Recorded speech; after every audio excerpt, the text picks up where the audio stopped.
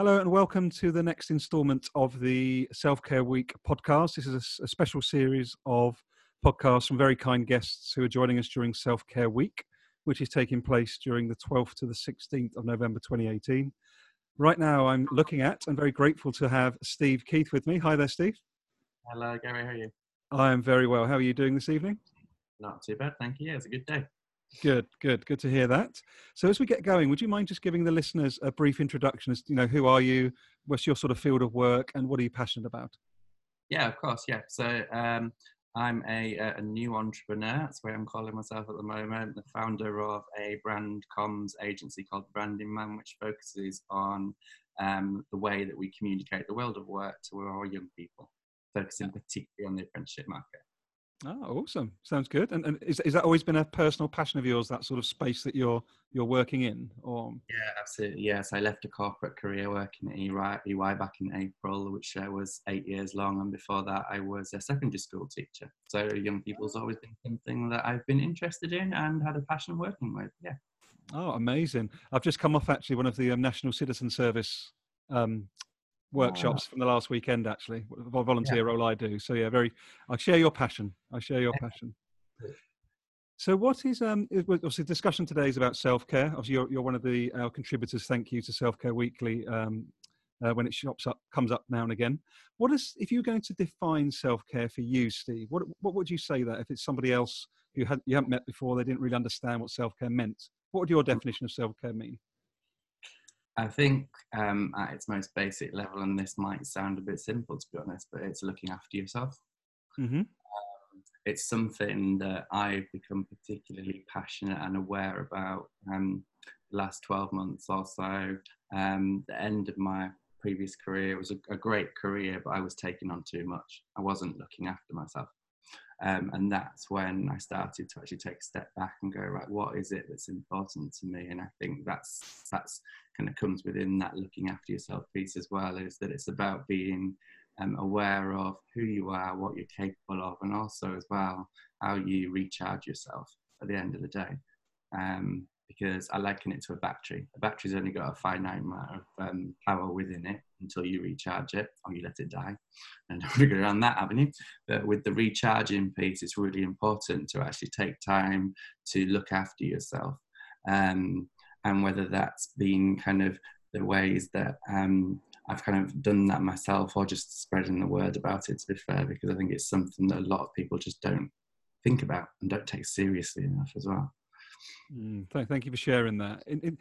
Just to come back to something else you just said earlier in your description, Steve, you spoke about things that are important to you. Have you found that you've been able to tie things that matter to you as helping you improve your levels of self-care to some extent? Yeah, absolutely. I think it kind of goes back to things that became absent in my life when I wasn't looking after myself. So some examples of, I'm a bit of a bookworm, love reading books.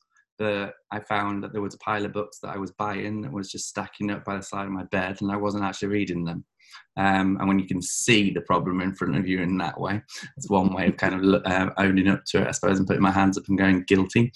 So I've refound that passion, and I make that time every evening before I go to sleep to sit in my bed and read a good book with a cup of green tea, which I'd stopped doing. Another example kind of linked to that as well is the whole piece around technology and screens and everything like that. I'm a big follower of Arianna Huffington, for example, and she's written a book about sleep and the importance of it and the links to technology. So my phone goes off at 11 o'clock at night and doesn't get switched on until 9 o'clock in the morning the following morning. Most mornings, I will admit that there is a learning curve there. I do still reach for it first thing in the morning, sometimes switch it on. But then the third thing as well is being naturally reconnecting with friends and spending good quality time with friends that I've either ignored, if I'm completely honest as well, but also as well friends that were always there that have taken on and the friendship's gone to a new level because I've actually started talking about things that are stressing me out and things that are worrying me that I would have normally kept to myself. Oh wow, that's really powerful. Because I wanted to ask you, you've sort of touched on some of your own practices there that are obviously helping you manage your own self-care. Is there any one of those for you right now that gives you particular sort of release or enjoyment over other ones, or is it really just sort of this deliberate, intentional combination of them all, Steve? How does it sort of work for you?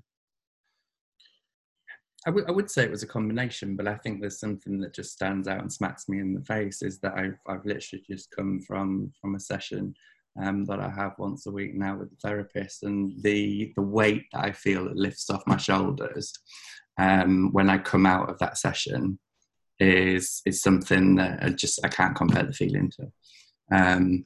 And I think that's exactly the same with the friends that I've had a lot more open conversations with and spoken to, and actually told them what's going on and not left the guesswork as to why I'm not coming to that particular event or why I've withdrawn from that situation and things. And it's been really helpful because they're starting to talk too. So they're starting to see things that are kind of the same with the way that they behave, or the things they're experiencing. Or there's groups of friends that I have that are coming together now in ways that they hadn't done before, because now we're all supporting ourselves in a new way. So we're being much more kind of sensical about checking in with each other and going, if somebody actually says, I'm okay, like prodding a little bit and kind of, I like to call it poking the bear, but actually going, are you really all right? Because your face doesn't say that, or your body language doesn't say that, or I haven't seen you for 3 weeks. And all those questions that you can ask somebody that naturally, we're British, we're kind of a bit polite and we hold back. So I think when you don't do that and you actually get somebody to confront it, it opens up some great doors. So that's been the biggest eye-opener for me, I think. That's really powerful, actually. And I think, you're speaking to me directly here as well, in more than one way, because yeah, it's incredible, isn't it? How we can, I think, particularly as men, it's not about a gender stereotype. It's just about, there is this strange societal norm we've developed, isn't there? Around, Absolutely. it seems to, if I look at my female friends and my male friends and wherever in between, like men are definitely out there as these alpha whatever who don't actually share the feelings, and it's just so prevalent. Where's that? Because you've done a great job there of sort of stepping into that, and you're helping other people by you being vulnerable, Steve. Your friends are as well. I think that's so powerful. There's a message in there. I think there is. I mean, kind of one of the books that I've taken to read in the last 6 months, I forget the actual title of the book. I think it might be How Not to Be a Boy by Robert Webb, the comedian. Really great book that actually tackles that issue. There you go. You can see it on the camera there.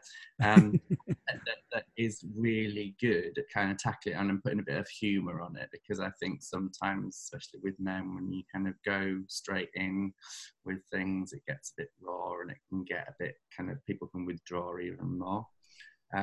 So I think that's been something that's been really useful as well. I mean, it helps. If I'm honest, the group of friends that I do open to about most, one of the groups it's a group of 4 of us that are all identify as gay men. So I think we've all kind of got similar stories and similar things that we've come up against just from speaking from that hymn sheet, if you want to call it that, that makes the conversation a little bit easier. And also we're quite a tight group of friends as well, so I think it makes the conversation flow easier too.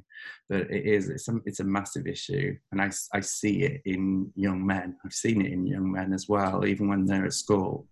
Just that ability to go into a shell and not really, and just in some ways brew on it and take it into spaces where it doesn't become constructive at all, because it can come out as frustrations of anger and violence and things, and it's something that I think is really important too.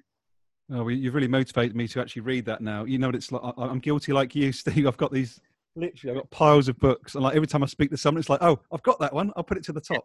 And then it drops progressively throughout the year. Oh no, thank you for sharing it so openly, though. Your friendship group, your story, because this is so powerful, Steve. Because I think we're going to have a series throughout this week, which is obviously as of next week, as we're recording. We're going to have about 10 or 12 people from different backgrounds, different sort of scenarios, different life stories. I just think thank you so much for being so open, because it's really powerful. And I think if it just gets one person to take their self-care seriously, it's worth doing, isn't it? Exactly. That's the way I look at anything. I mean, I work in communications, so if I wasn't kind of speaking to at least one person, then I'm in the wrong job.